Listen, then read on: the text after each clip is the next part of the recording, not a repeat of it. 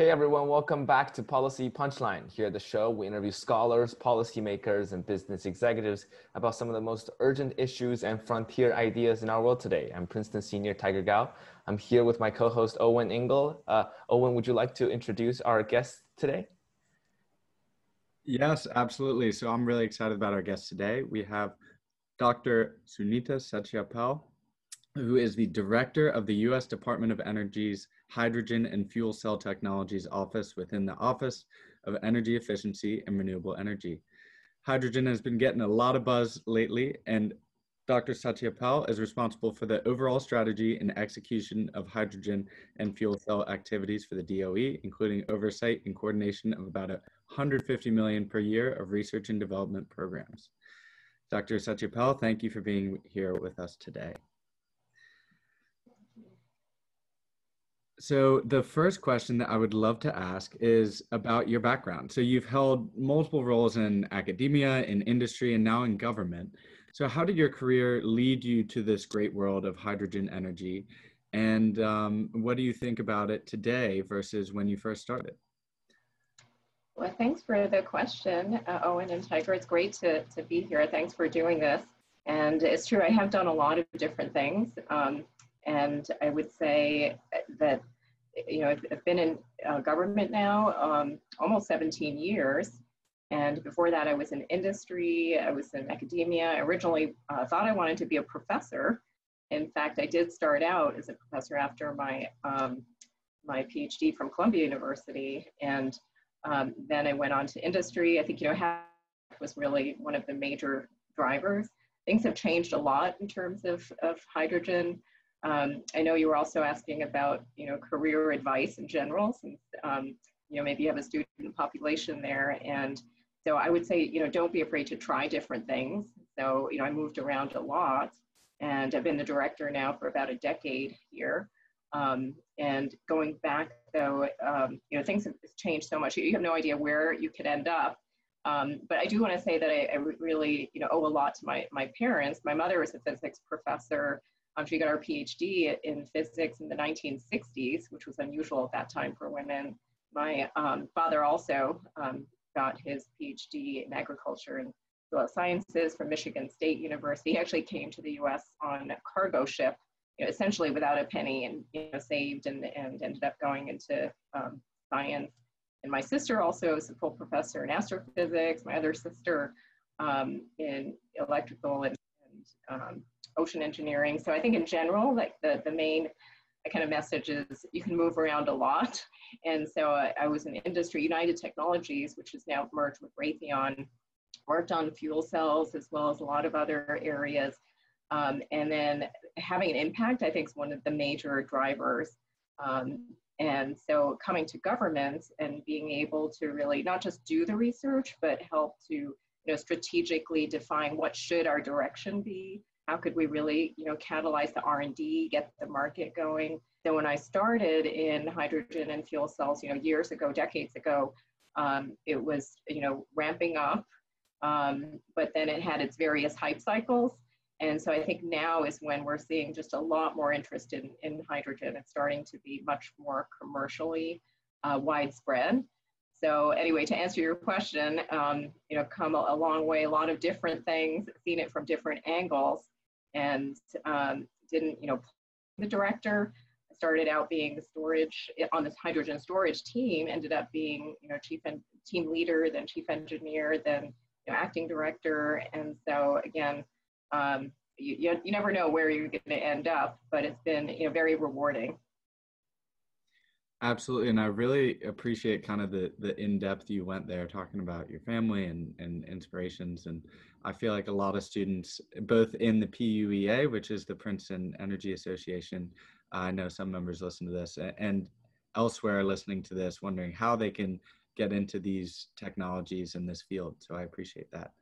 And one thing, actually, sorry, Owen, I was going to mention that because I get this question a lot, but because I've had a lot of, you know, hundreds of employees, staff, and students also in the past, and sometimes they were very career focused. And I would always say, you know, you can't build a tree house without a tree. And so having a really strong foundation, whether it's, you know, economics or art or history or science, really building that muscle. It's like, that hard work and, in-depth knowledge of your field and passion for your field, I think is really where I see people make a difference.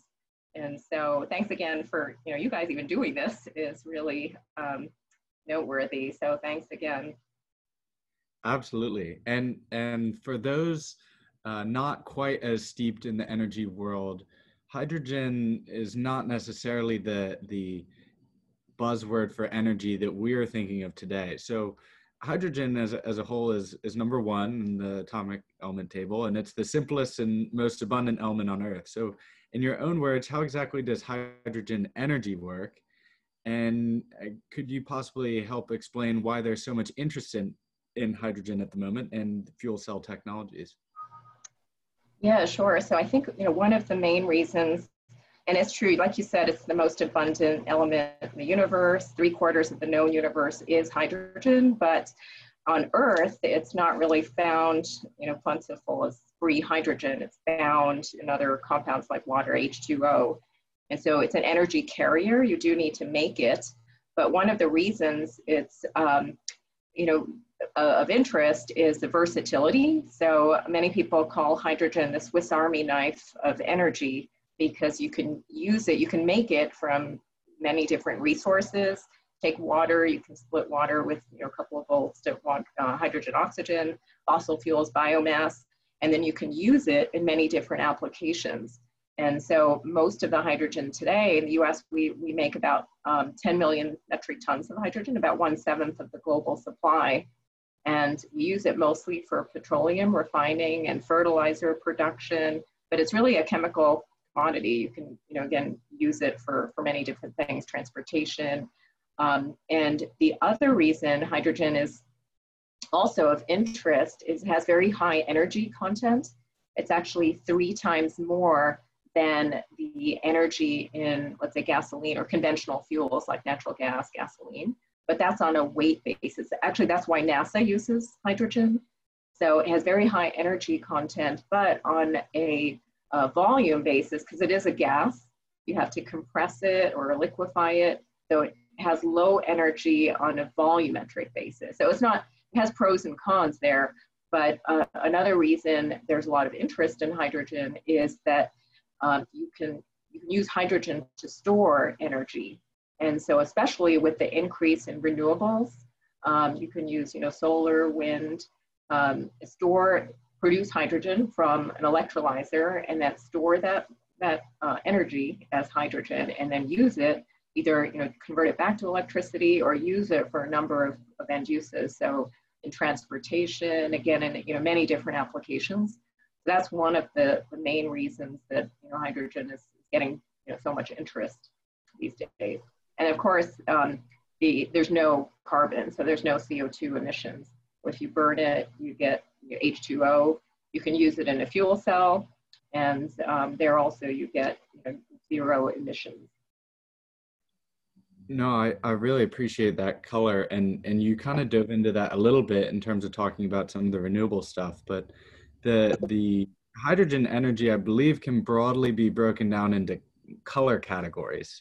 So there's brown, gray, blue, and green hydrogen that I've kind of been learning about through my research. So do you guys use that same terminology at the DOE? And if you do, would you mind explaining these categories and possibly the differences between these hydrogen types? Sure, and I know some use it. We don't really use it too much, but there's a lot of talk about the different colors of hydrogen, and basically green, the category for green is when it's, for instance, electrolysis. So there's no CO2, virtually no CO2 emissions. It's just water going to hydrogen and oxygen. And then gray is most of the hydrogen produced in the world today, 70 million metric tons, is gray hydrogen. It's made from natural gas. And so natural gas is mostly methane, which is CH4, but it has carbon in it. So when you make the hydrogen, it's through a process called steam methane reforming, how most of the hydrogen is made. And so you get hydrogen, steam, so water plus natural gas. And then you get hydrogen but you also get CO2. So it's not completely clean. You have, carbon emissions. And so that's termed gray hydrogen. And there's a certain carbon footprint associated with that. And then blue hydrogen is the other term that's being used more and more. And that's when you take gray hydrogen and then you capture the CO2. So it's, in between gray and green. So you do have, some CO2, but you can capture, depending on the situation, 90% that CO2. So that's the term blue hydrogen. So most people are talking about, blue and green and trying to get away from, the gray hydrogen. And then there are various other colors that keep, coming up, combinations and so forth. But the standard ones are really right now that most people are talking about are the green hydrogen and the blue hydrogen, and getting away from gray hydrogen. Dr. Satyapal, could we talk a little bit more about the efficiency and the current stage of production for hydrogen? So I did some preliminary research, and I could be totally wrong, but it seems that the process of extracting hydrogen from other matters is quite inefficient. So we talked about, you mentioned electrolysis. There's other stuff called steam reforming, polymer exchange membrane electrolysis, and these would all cause hydrogen to lose around 20 to 30% of the energy from the original energy input. And we will hopefully achieve maybe 82 to 86% energy efficiency by 2030, according to some experts. But it seems that, this is only just at the production stage, and you're losing tons of energy efficiency. And later, during the compression and storage process, that may result in another round of, efficiency loss of around 13 to 40% and such and so on. So maybe I'm completely off on those numbers, but I would love to hear your thoughts on how actually efficient and how clean is hydrogen. Yeah, no, that's a great question. And it is really important not to overhype hydrogen, because it's definitely zero emissions from the tailpipe, let's say, of a vehicle, but you do need to look at the entire, pathway. And so it's true, it takes energy to produce hydrogen. And like you said, you can be, 70% efficient. So you lose that 30% in the production process. Then you need to deliver it, you need to store it. If, for instance, on vehicles, it's stored as a high pressure gas, and so you need to compress it. And so we look at the entire pathway, but one of the main reasons that the total, we call it well to wheels efficiency or well to wheels emissions, is good is you can get over 90% reduction in total greenhouse gas emissions with hydrogen fuel cell vehicles compared to today's vehicles. And one reason is the fuel cell is very efficient. And so I actually had, as I was mentioning, a fuel cell mock-up here of the fuel cell. Hopefully you can see that. This is basically how it works is you get hydrogen. This is a membrane. So you were talking about, Tiger, the polymer electrolyte membrane. And so this is a membrane. And basically you have hydrogen that goes in on one side, and then you have oxygen. So the air basically comes in on the other side. And so what happens is this is carbon paper basically with a catalyst, platinum-based catalyst. And so when hydrogen goes in, it gets basically converted to protons, which goes through the membranes. The key is the membrane. Electrons don't go through because otherwise you'd have a short circuit. And then the protons go through and then combine with the air, the oxygen in the air, to produce water. And so that's the only emissions, just water. So this size, I mean, this is scalable, modular, it's small enough to power your laptop. You stack these. The largest in the world is in Korea, about 60 megawatts. And this size, just to get an idea, is more than enough to power a light bulb. So there's that much in terms of power density. And so, but the key really is that it's much more efficient than combustion. So if you think about your vehicle today, you have an internal combustion engine, you waste a lot of that energy, and the fuel is heat. You basically have a flame inside, and so it's not very efficient. So because you have no combustion here, you're producing electricity directly. It's an electrochemical reaction like a battery. So it's much more efficient. So even though you have a lot of losses on the hydrogen side, production, delivery, storage, you can make up for a lot of that because the fuel cell is so efficient. So when you look at the, so where, you can be 2 to 3 times more efficient compared to, for instance, conventional vehicles. And so, again, when you look at that total life cycle, or well to wheels, including production, all those losses, delivery, storage, and then on the vehicle fuel cells, and if you look at the total emissions, you're again, 90% reduction in emissions compared to today's gasoline vehicle. So, again, that's one of the it's hard to explain, but you're exactly right that you can't only look at the tailpipe being zero. You really have to look at every single step, and that's why improving the efficiencies as well as reducing the cost is really important for each of those steps. But I think what a lot of industry players see is that if you have zero emissions primary energy like renewables or nuclear, then the efficiency losses are maybe not as important. Of course, it still impacts you in terms of cost and so forth, but at least you don't have additional emissions associated with that. If that makes sense. That absolutely makes sense. And thinking about the emissions versus kind of the benefits here. So people were very excited about the potential for zero emissions hydrogen in the early 2000s. Many industry observers at that time had extremely high expectations. Several European countries poured millions of dollars into new energy sources, new hydrogen energy sources, and companies sprung up out of nowhere to raise of dollars, but were crushed a few short years later. So why is this new interest in hydrogen different from this previous cycle? We're seeing a tremendous amount of interest in companies like Nikola, companies like Plug Power, I believe, is a hydrogen company. So why is there this intense interest, and how is this different from the previous cycle of interest that was maybe 15, 20 years ago? Yeah, I think that's a great question. And I think one of the main reasons is, well, there's several reasons, but I think one is just the policy drivers that we're seeing, especially in certain countries. So, some countries or some regions are really pushing to be carbon neutral by 2050, and, emissions reductions is a big driver. The other reason is we're seeing such a big penetration of renewables. And so the cost has come down a lot. So you can get, 3 cents a kilowatt hour now.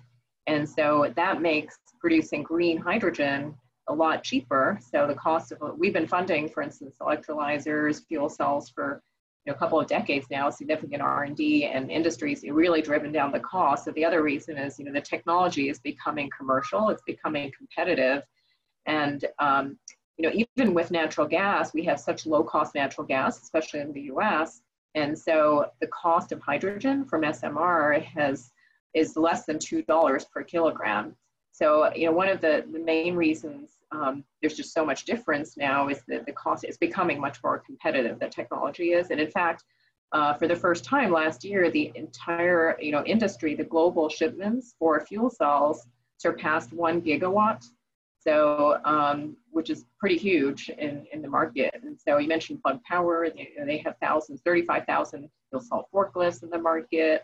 Japan has 1,300,000 fuel cells, for home applications, residential fuel cells. In Fukushima, they were really, pushing that reliable power.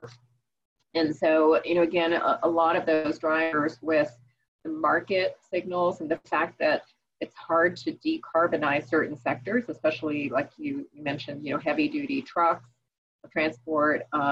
There's also, freight, industrial applications. And so I think a lot of those drivers, and one of the other ones is also energy security. So you're seeing countries looking at, exporting, interest in producing hydrogen and then exporting hydrogen to other countries. And so I think there are just a lot of drivers.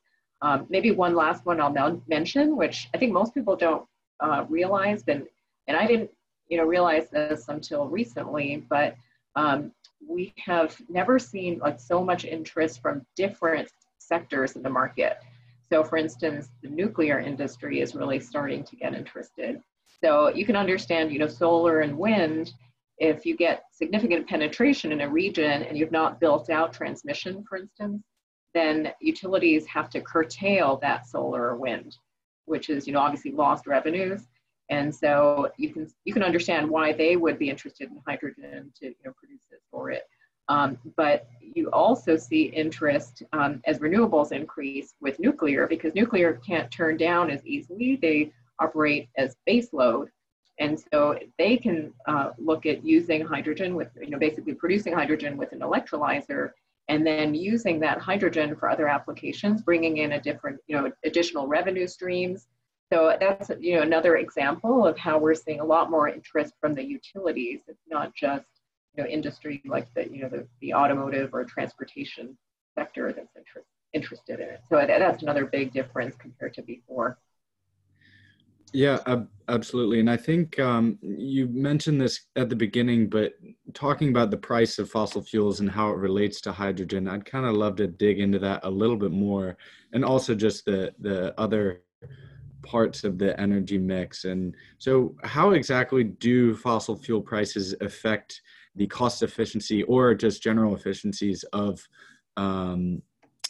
green hydrogen, or of hydrogen as a whole? And then also, how do renewables affect the price and growth of hydrogen? You kind of mentioned that a little bit in terms of talking about how the renewables curtailment, and you don't want that, but if you could dive into that a little bit more, that would be awesome.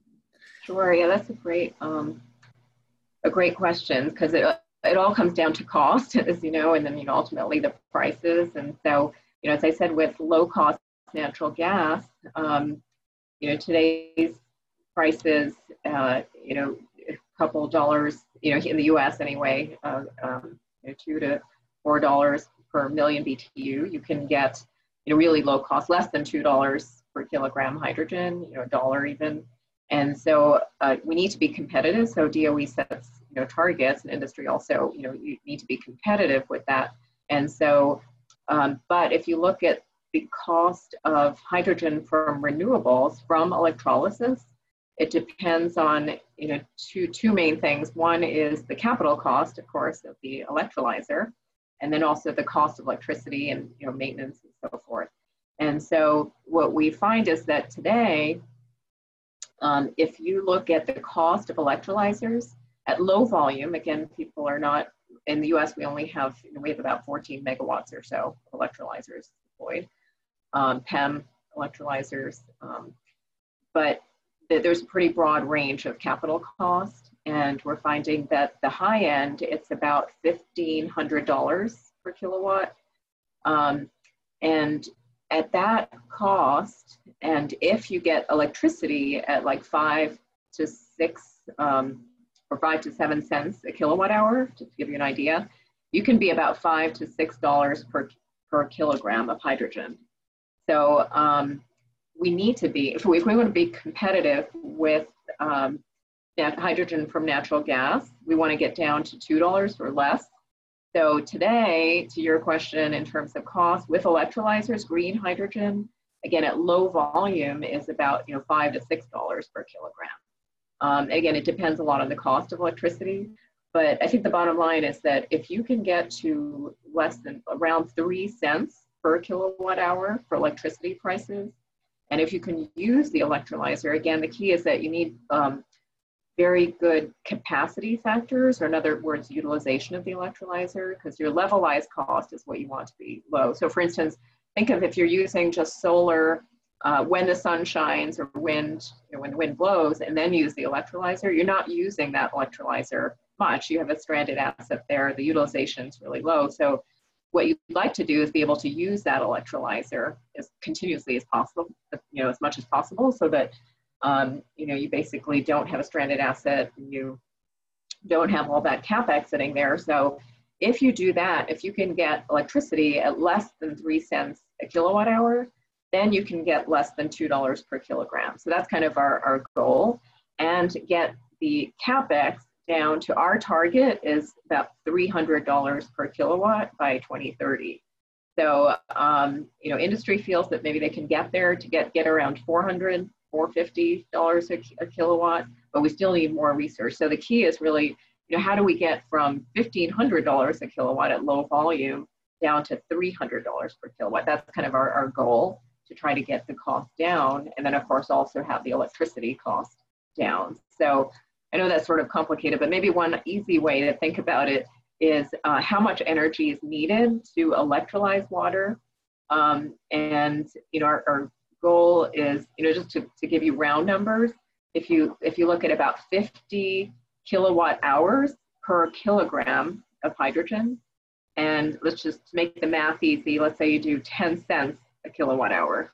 So 10 times 50 is $5 per kilogram. That gives you kind of a rough way of thinking about it, but we need to get the cost down. So either, because it's going to take so much energy to produce the hydrogen, you can't really change that too much. So either you get the cost of electricity down. We need the cost of electricity to come down, but we also need the capital cost of the electrolyzer to come down. And of course, you need your durability and so forth. So anyway, so those are just some ideas, some of where we are in terms of cost. So we're not too far off. I think there are a lot of examples, and that's partly why industry is really building out the capacity for electrolyzers. A lot of potential in terms of reducing cost. The cost stuff is so interesting because all of the reports I'm reading and kind of all the podcasts I'm listening to are talking about how it's right on the verge of commercial viability or very close in the next few years. And when people are talking about that, they often point toward solar PV and battery technologies that have had these dramatic sloping curves of cost reductions. So in your view, is that dramatic curve possible for hydrogen? Is there any exponential reduction in cost possible for hydrogen? And if not, you did mention that the cost of electrolyzers needing to go down a little bit, but do you see that being possible in the coming years?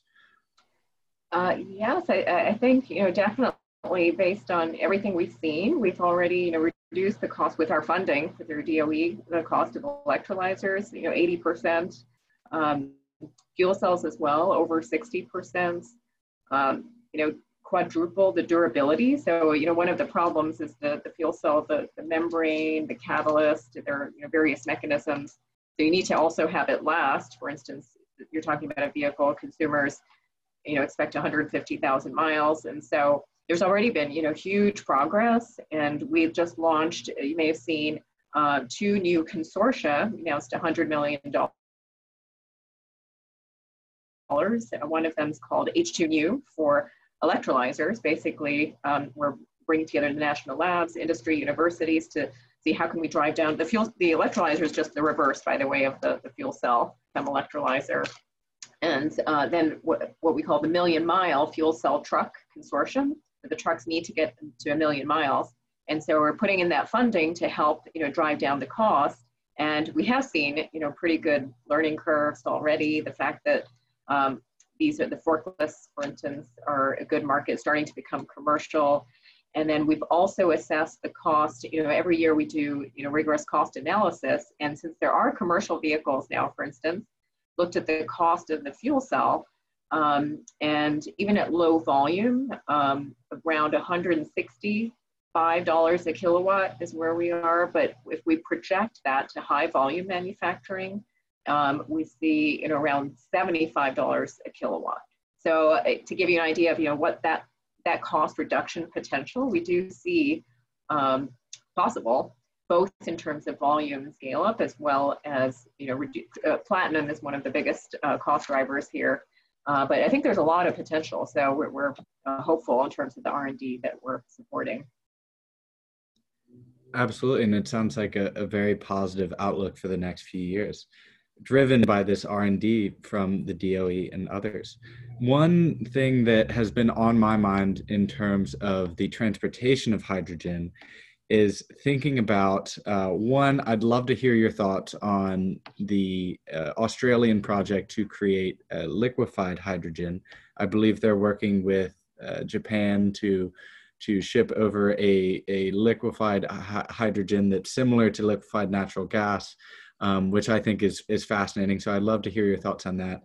And then second, if we're thinking about the transportation of this gas that is not as traditional as some other fuel types, so in what ways could hydrogen potentially utilize the millions of miles of natural gas pipelines in the US? And in what ways is more infrastructure spending needed? Like, what would that look like if we were to build these transportation networks for this hydrogen? Is it necessary? What are your general thoughts on that? Okay, great. Well, you can see that you're up on the all the research going on. So the Australia project was definitely an exciting one. And you may have seen the ship. There's a YouTube video out there also, and they commissioned the ship. So there are two big projects, actually. One, Australia shipping liquid hydrogen to Japan. And again, because hydrogen in terms of, even though it has the highest energy content on a mass basis, by volume, it's really low. So it's 3 to 4 times lower. So in terms of energy density, it is much more efficient to ship LNG. But in some, many countries, it's harder to ship the LNG and then have, a reformer and, have the plant to produce the hydrogen. And then you have the emissions on site and so forth. And they also had issues with, the earthquakes and so forth. So their goal was to, import hydrogen. And so one of the big challenges, of course, is the temperature. So to liquefy hydrogen, you need, 20 Kelvin. And so you need to keep that cold. Typically NASA does this, you have vacuum insulation. And so, and if you don't, you end up losing the hydrogen, you get boil off. So dormancy is one of the challenges.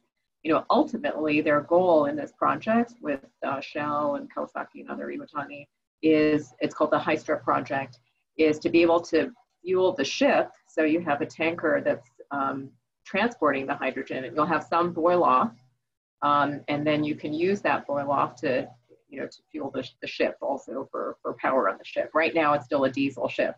So still need to look at the total emissions across that life cycle. But one other I'll mention is the project from Brunei to Japan. And so there, instead of shipping hydrogen, they're shipping a chemical carrier. And we're also doing research in this space, but it's called methyl cyclohexane. It's a chemical carrier that has hydrogen. Basically, it's bonded to it. It's a liquid organic carrier, so it has much higher density. But it is, you can store it at room temperature. It's really easy to transport, and you just need to, dehydrogenate it at the point of use to release the hydrogen, and then you get the chemical that's left over called toluene that you can ship back. And so it's kind of a complete cycle. And so that's just another approach. Another is ammonia. You may have heard the largest green hydrogen project in the world was announced by Saudi Arabia, 4 gigawatts, and using solar and renewables and then producing ammonia. So there's also discussion of shipping ammonia. So this whole concept of what's the best way of storing hydrogen, it depends on the application, and then using hydrogen depending on the distance and how are you going to use it at the end. So I think that's a whole area of research now and important. And then the second question in terms of pipelines, there as well, in fact, we just announced a new initiative. Over 20 companies are involved. It's called HyBlend.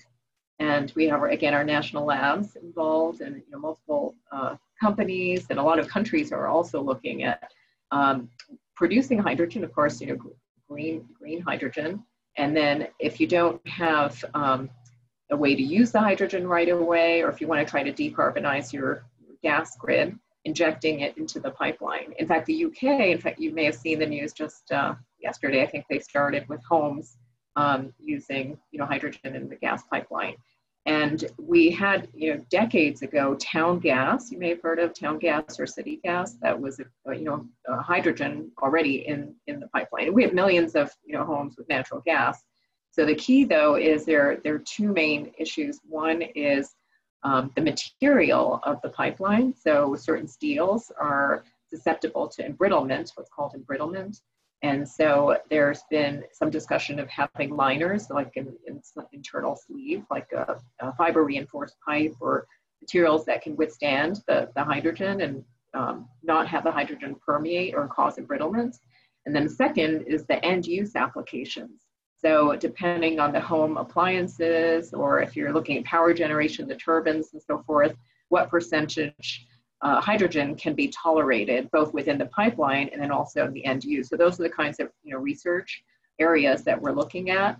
And companies, countries are very actively looking at blending right now. So one area we're looking at is what are the standards, what are the acceptable limits? And there's a range, around 15% is what, some of the major literature is looking at. And I was actually visiting Germany 3 years ago, the world's largest wind to hydrogen plants.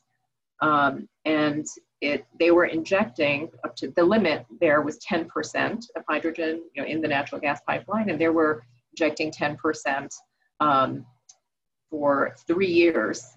They had already been injecting, or just under 10%, and didn't have any issues. So, so again, I think that it's definitely an exciting area, and with a lot of the utilities, gas companies looking at how do they decarbonize that sector. We're going to see increased interest there. So we're very hopeful for HyBlend and the collaboration that we have there. Dr. Satyapal, it's just so amazing to hear all those science facts and those interesting stories, places you visited, projects you're involved with. But one thing that was previously on my mind when I thought about hydrogen technology and fuel cell was the hydrogen fuel cell vehicles, which combine hydrogen and oxygen to produce electricity to run a motor. And the range of those vehicles and refueling processes are comparable to a lot of the conventional cars and trucks, so about 200 to 300 miles. And they only produce water and heat as byproducts, as we previously explained, so they don't have the emissions. I would love to just hear a little bit more of your thoughts on the comparisons between HFCV, hydrogen fuel cell vehicles, and the battery-powered electric vehicles like Tesla, who use lithium-ion batteries and such and so on. What do you see as some of the drawbacks of HFCV? What do you think are some of the advantages? Yeah, that's a great question. I know a lot of people say they compete, but we really think of a portfolio. Again, hydrogen is one part of a portfolio. We're going to need BEVs, battery electric vehicles, combustion, biofuels. We're going to need all of them, and especially in the near term. And so, basically the advantages with fuel cells is, like you said, they refuel very quickly, so you don't have to wait for the charging time, just a few minutes. There are about 9,000 commercial fuel cell vehicles now in the US. There are about 25,000 worldwide. In fact, in just 1 year, the sales were doubled for fuel cell vehicles. And the other advantage, like you said, is range. So if you need, long driving range, you need, very heavy batteries. So the main advantage, again, with fuel cells is you're decoupling the power generation source, which is the fuel cell, from the hydrogen. So 1 kilogram of hydrogen, which just happens to be a coincidence of nature, by the way, 1 kilogram of hydrogen is equal in energy content to 1 gallon of gasoline. So you might see that term GGE, gallon gasoline equivalent. But again, because the fuel cell is so efficient, you need a lot less hydrogen to go the same amount of distance. So 1 kilogram of hydrogen can go, easily go 60 miles, to give you an idea. So so in your vehicle, in a typical vehicle, you might have 5 kilograms of hydrogen instead of like 15 gallons of gasoline, and you can go 300 miles. So the vehicles now, they're commercial vehicles. They can go 300, 400 miles, and without having to refuel. So, and it doesn't take that long to refuel. That's one of the main advantages. But of course, the big disadvantage is infrastructure. And that's one of the biggest challenges with hydrogen. And that's why we have, our H2 at scale concept or vision, which by the way is in the background here. You can see the picture. The versatility of hydrogen, and the whole concept is, the red shows you, today's grid, and then the gray, I'm pointing the wrong way here, it shows you the gas grid, and the blue shows once you produce hydrogen, you can use it, you can see all the bubbles in all these different applications, hydrogen plus CO2, liquid fuels, or put it back to the grid. So anyway, the biggest challenge is really the infrastructure, the cost. I think getting down in terms of cost. I think most of the industry stakeholders feel, cost might be manageable. It still needs work, so we still need to reduce cost quite a bit, the storage and the fuel cell and so forth. But the biggest challenge really is the infrastructure. So, we don't have stations. We have 45 stations in the U.S. We have about 470, almost 500 stations worldwide. But compared to many thousands of gasoline stations, it's that capital cost and that investment to put in stations, to put in the infrastructure. There are a couple of different pathways. Pipelines, having gaseous stations, and then you have to compress it to refuel, or you can transport liquid to the station, and that's much higher, energy density. Over 4 times more than transporting gas.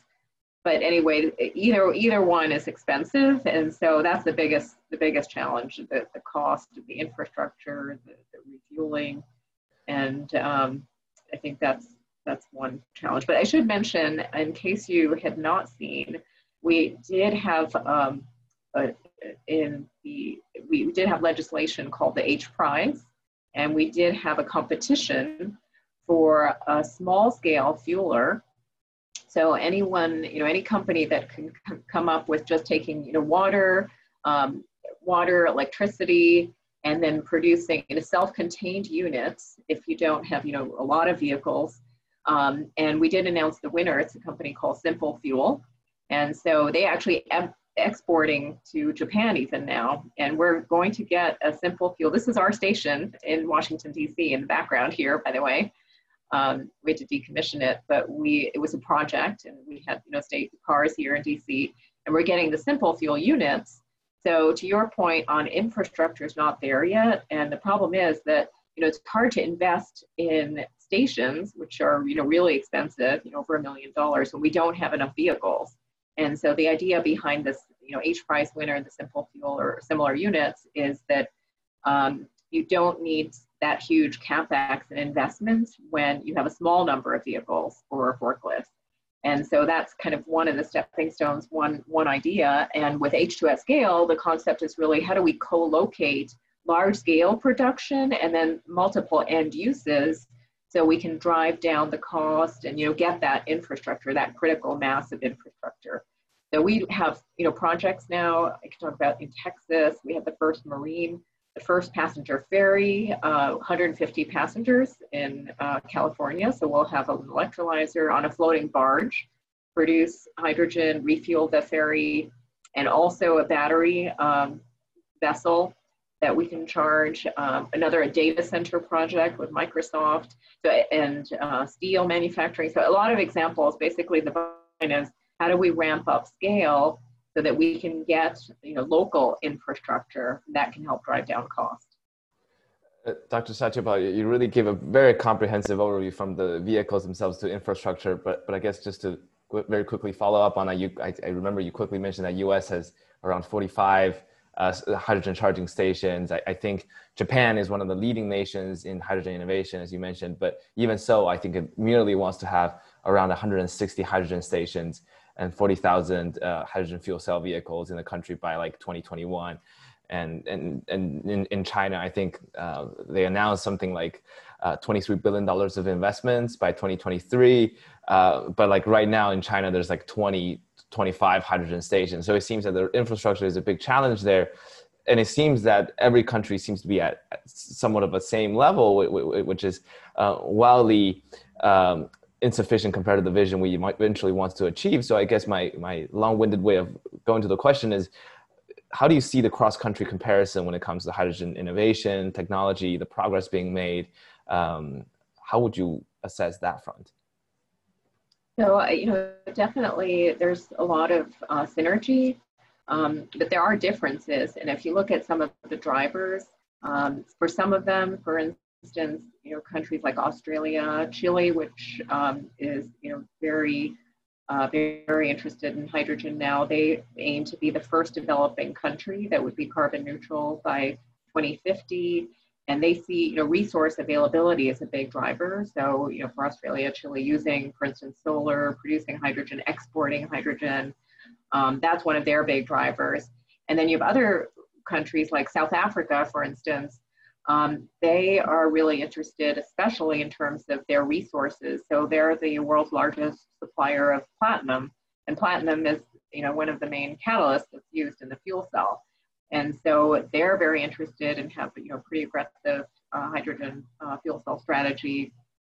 And then you have Europe, again, driven by a lot of their, decarbonization goals. Germany's announced major plans, France as well. And so they have targets in terms of gigawatts of electrolyzers, green hydrogen. And then, of course, Japan, Korea, especially in the transportation side. Countries like Japan, Korea, 95% of their energy. So those are some of the different drivers. So I think there's some, similarities, but then there are also, differences based on their geographical and, resource availability situation. So, but in terms of innovation, I would say that, the U.S. has been a leader for going back to the space program. We actually started our, fuel cell efforts in the 1970s when in the first oil embargo. Then it was about energy security and how do we, reduce dependence on foreign oil. That was the big driver then. And that was when DOE was actually formed. And most people don't realize this, but we had a workshop with Los Alamos, a lot of the labs, and a group from GM actually relocated to Los Alamos. And after that, and then the labs developed some of the breakthrough work on, this is called a membrane electrode assembly, or MEA is the term. And so that is what, really helped to advance progress in the field. And so, again, I think there's a lot of innovation. We have just from our funding alone over 1,000 patents. And we're starting to see interest in terms of the market. So you mentioned, Plug Power. We have Cummins. We have a lot of acquisitions in terms of electrolyzer companies. We're seeing the companies become more vertically integrated. They want to have access not just to the fuel cells, but the whole value chain of the hydrogen production. We have great example, success story. We funded Nebraska, in fact, for hydrogen storage tanks. And so they're exporting. So I think there's a lot of innovation and a lot of potential, but you're absolutely right that, other countries are definitely stepping up in terms of investments. But a lot of the companies really are global. So I think we'll start to see some synergies. They're going to start going where, we see the market. There was a US industry report that was done, and we've also done some of our own analysis looking at the market potential for hydrogen, the demand potential. And economically today, as I said, we produce 10 million metric tons, but see the potential for 2 to 4 times higher in the US. So I think that's going to also help, drive the industry and the opportunity here in the US. So one big piece of the US puzzle, according to some podcasts and places that I've been paying attention to over the last few weeks, is the public policy piece of it. So public policy in the past for hydrogen technologies and for hydrogen has received some level of bipartisan support. What do you think is the reason for this ability to get behind hydrogen, and how do you see that potentially playing out moving forward? Yeah, no, thank you, Owen. And it is true. I think, again, the fact that it's so versatile, you can produce it, again, from either renewables or nuclear or fossil fuels. I think that's part of the reason. And then also just, again, there's just so much benefit. You can use it in multiple applications across sectors. You have a lot of constituents that, see value in it from their specific regions. And again, it's so, in many ways, it unites a lot of the different energies, applications, as well as, transportation industry, industrial buildings. It can really touch virtually every, opportunity. I think that's one of the main reasons. And economically as well, so the potential for innovation. If you look at the entire value chain, you have suppliers, components like membranes, the catalyst, all the way to complete systems. systems integration.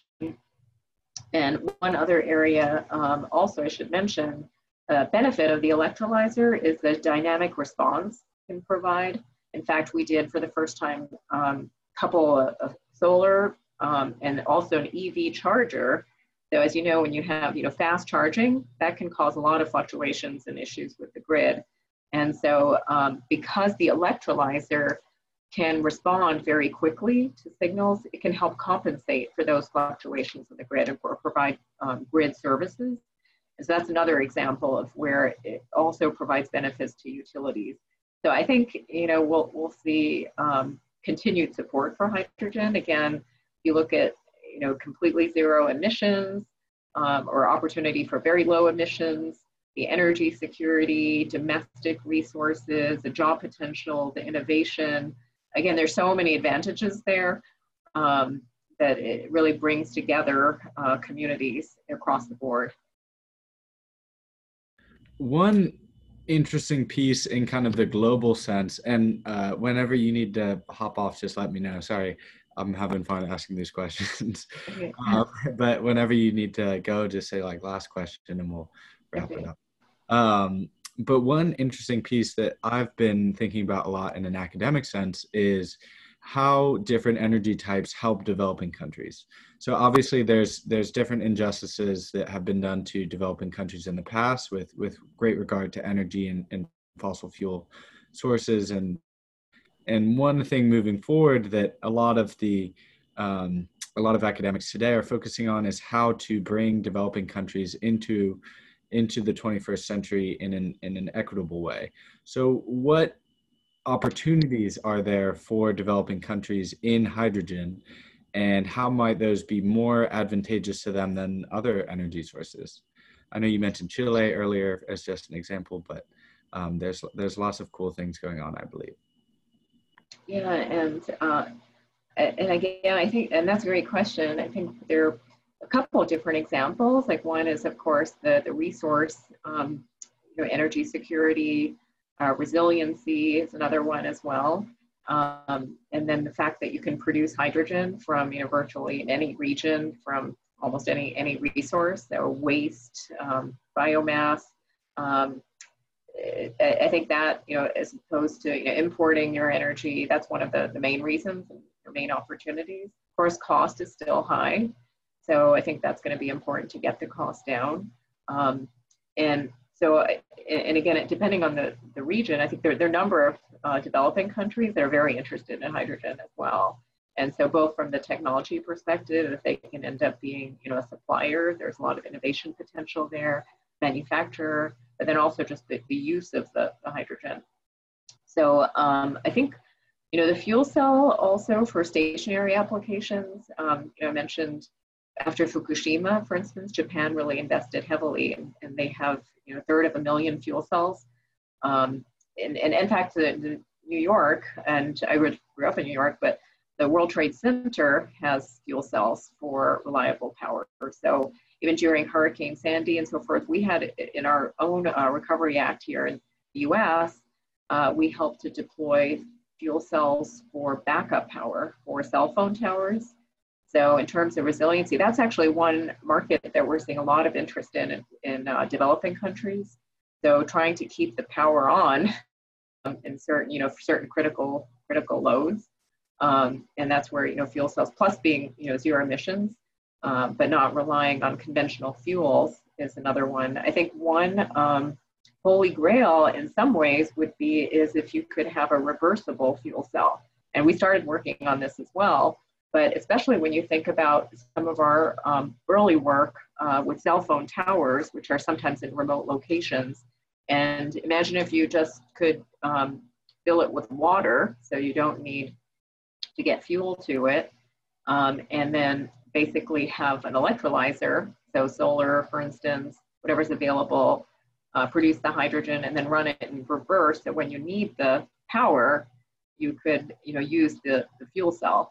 So, and store the hydrogen, to have more fuel. So that's one example. So I think there are, a number of examples where there are benefits for developing countries. But again, energy security, resiliency, those are some of the key ones.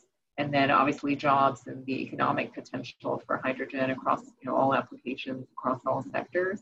So there are, and I would say maybe one last thing also, Owen, is just island nations.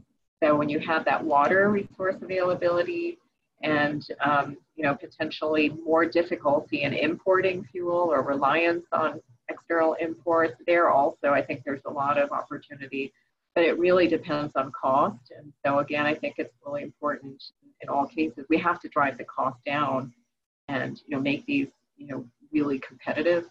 So I think that is one challenge. If there's overhype in terms of hydrogen now,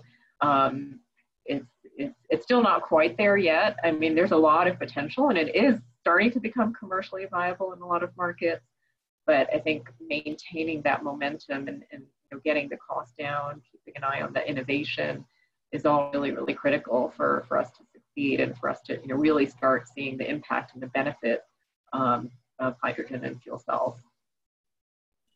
Absolutely, that certainly makes sense, and I appreciate all the color in the developing countries. I know I'm very focused on that kind of as a research interest, but it was lovely to hear your thoughts there.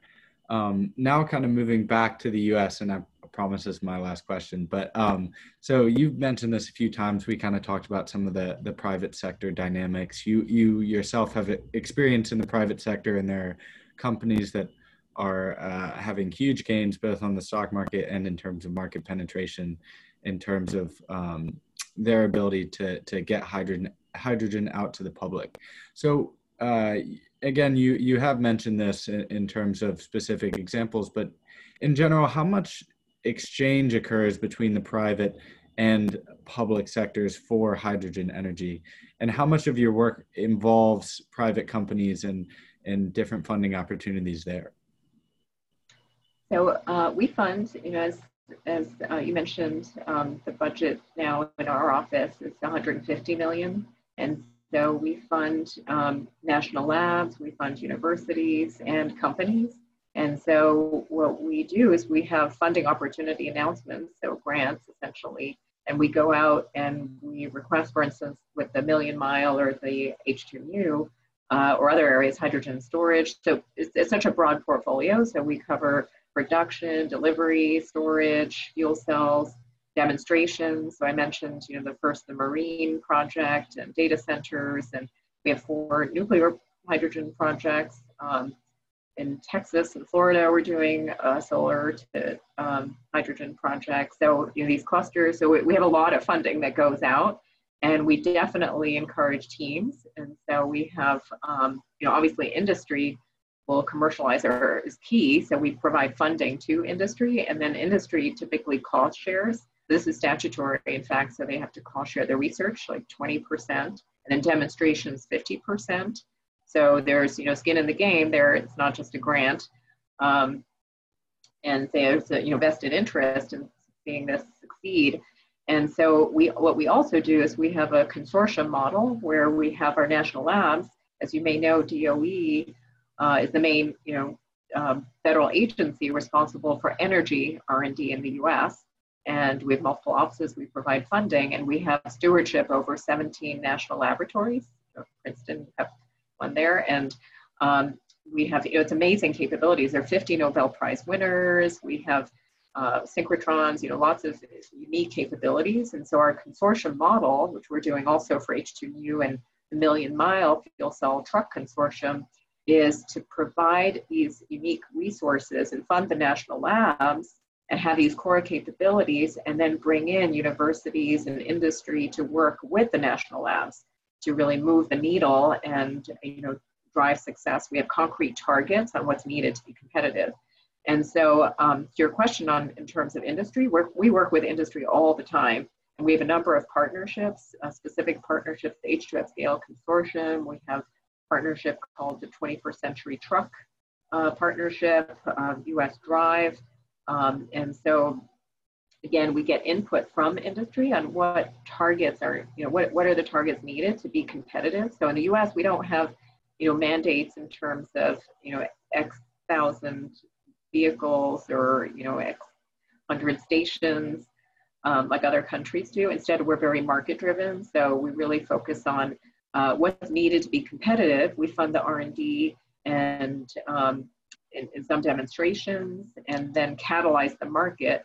So, we get the market penetration based on what's competitive. So to answer your question in general, we work with industry very, very closely, and through mostly a competitive process. So they submit proposals, they're evaluated based on a number of criteria, and then we encourage teaming. That we don't have, in my office, which is applied research, as opposed to really basic fundamental research, teaming. So we bring in universities, national labs, companies working together to move the needle, and so everyone's in the same boat, rowing in the same direction, in the same river, so to speak. So industry is a very integral part of everything that we do. I know we've talked for a long time, Dr. Satyapal. Is there anything else on your mind that you feel somewhat compelled to convey to our listeners before we wrap up? Because usually at the end of our show, we do ask two quick questions. One is, what would be your contrarian view that you might hold that someone else in the industry or most others in the industry might disagree with? Another is, what would be your policy punchline? Since the name of our show is Policy Punchline. So what would be some of the takeaways you wish our listeners walk away from? Yeah, I think, basically, as you said, there's a lot of investment now in hydrogen. There's just a lot of interest. I don't think we've ever seen, in all my years, I don't think I've seen this much interest and investment. So I think in terms of the contrarian view,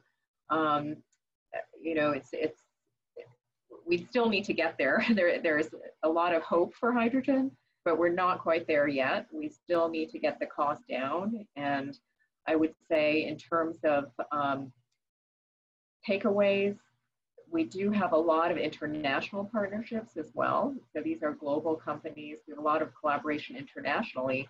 And in fact, one is called IPHE. There's a lot of resources available there, iphe.net, International Partnership for Hydrogen and Fuel Cells in the Economy. And there's, Early Career Network. And I guess maybe one thing to end with, going back in history, when I moved from industry to government, hydrogen is just not that well known. It's starting to change now, but we need more education and outreach. I think there's a lot of misrepresentation, and it's just hard to explain. It's not a primary resource. Everybody knows solar, wind, batteries, hydrogen, fuel cells. It's just one level more complex. And when I moved from industry to governments, some people thought I was moving to NIH, National Institutes of Health. And I was always really perplexed. And Owen's looking for both of you, look a little surprised here, wondering what I'm going to say. But the reason that they thought I was moving to NIH, they thought fuel cells were the same as stem cells. Yeah. And so, believe it or not, so education and outreach is actually one of the barriers that people might not realize. So I think your type of work is, really critical, both in terms of policymakers and the general public. How would you recommend our listeners to follow your work, the work about hydrogen at Department of Energy or beyond? Anything you recommend? In terms of following the work? Yeah, or learning more about hydrogen. Yeah, I think, going to hydrogen.energy.gov is the website. And I think maybe one other fun fact to leave people with, especially for the geeks in us, is hydrogen, as you said, is the first element of the periodic table. So the atomic weight of hydrogen is 1.008. So 10/8, or October 8th, is designated National Hydrogen and Fuel Cell Day. And so, believe it or not, it's the only element with its own, atomic weight day. And it was actually passed by Congress, a resolution, thanks to our Fuel Cell Industry Association. So 5 years ago, the resolution was passed by Congress, and there's the Congressional Caucus on it. And we do, media, National Press Club events, ride and drives. We took the car to the Smithsonian and Museum, and New Jersey is also, by the way, very, very supportive of hydrogen. So there's the Hydrogen House there, completely run on, with solar, completely zero energy home with also has a hydrogen vehicle. So I would say in terms of your question on how to follow hydrogen, I think there's a lot of new material out there, and maybe you can host an event next year for National Hydrogen Day. Absolutely. Thank you so much for ending on such a positive note and for telling us so much about this industry. Thank you so much for joining us today, Dr. Satyapal. Okay. Thank you. And this concludes this episode of Policy Punchline. Please visit us on policypunchline.com. You may watch the full video on our YouTube channel, which Dr. Satyapal does a wonderful job in explaining some of the mechanisms with her background. And also, so we'd love to have you watch the video, and you can always listen to our episodes on iTunes, Spotify. Thank you so much for listening today.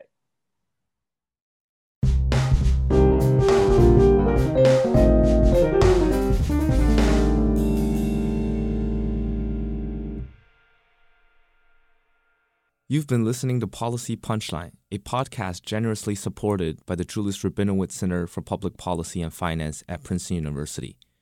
We would also like to encourage you to follow other podcasts produced by Princeton University, such as Politics and Polls by the Woodrow Wilson School of Public and International Affairs.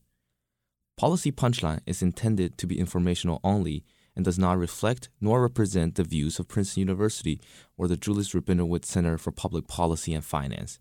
For more information on subscription, donation, volunteering, or contact, please visit policypunchline.com. Thank you again for listening.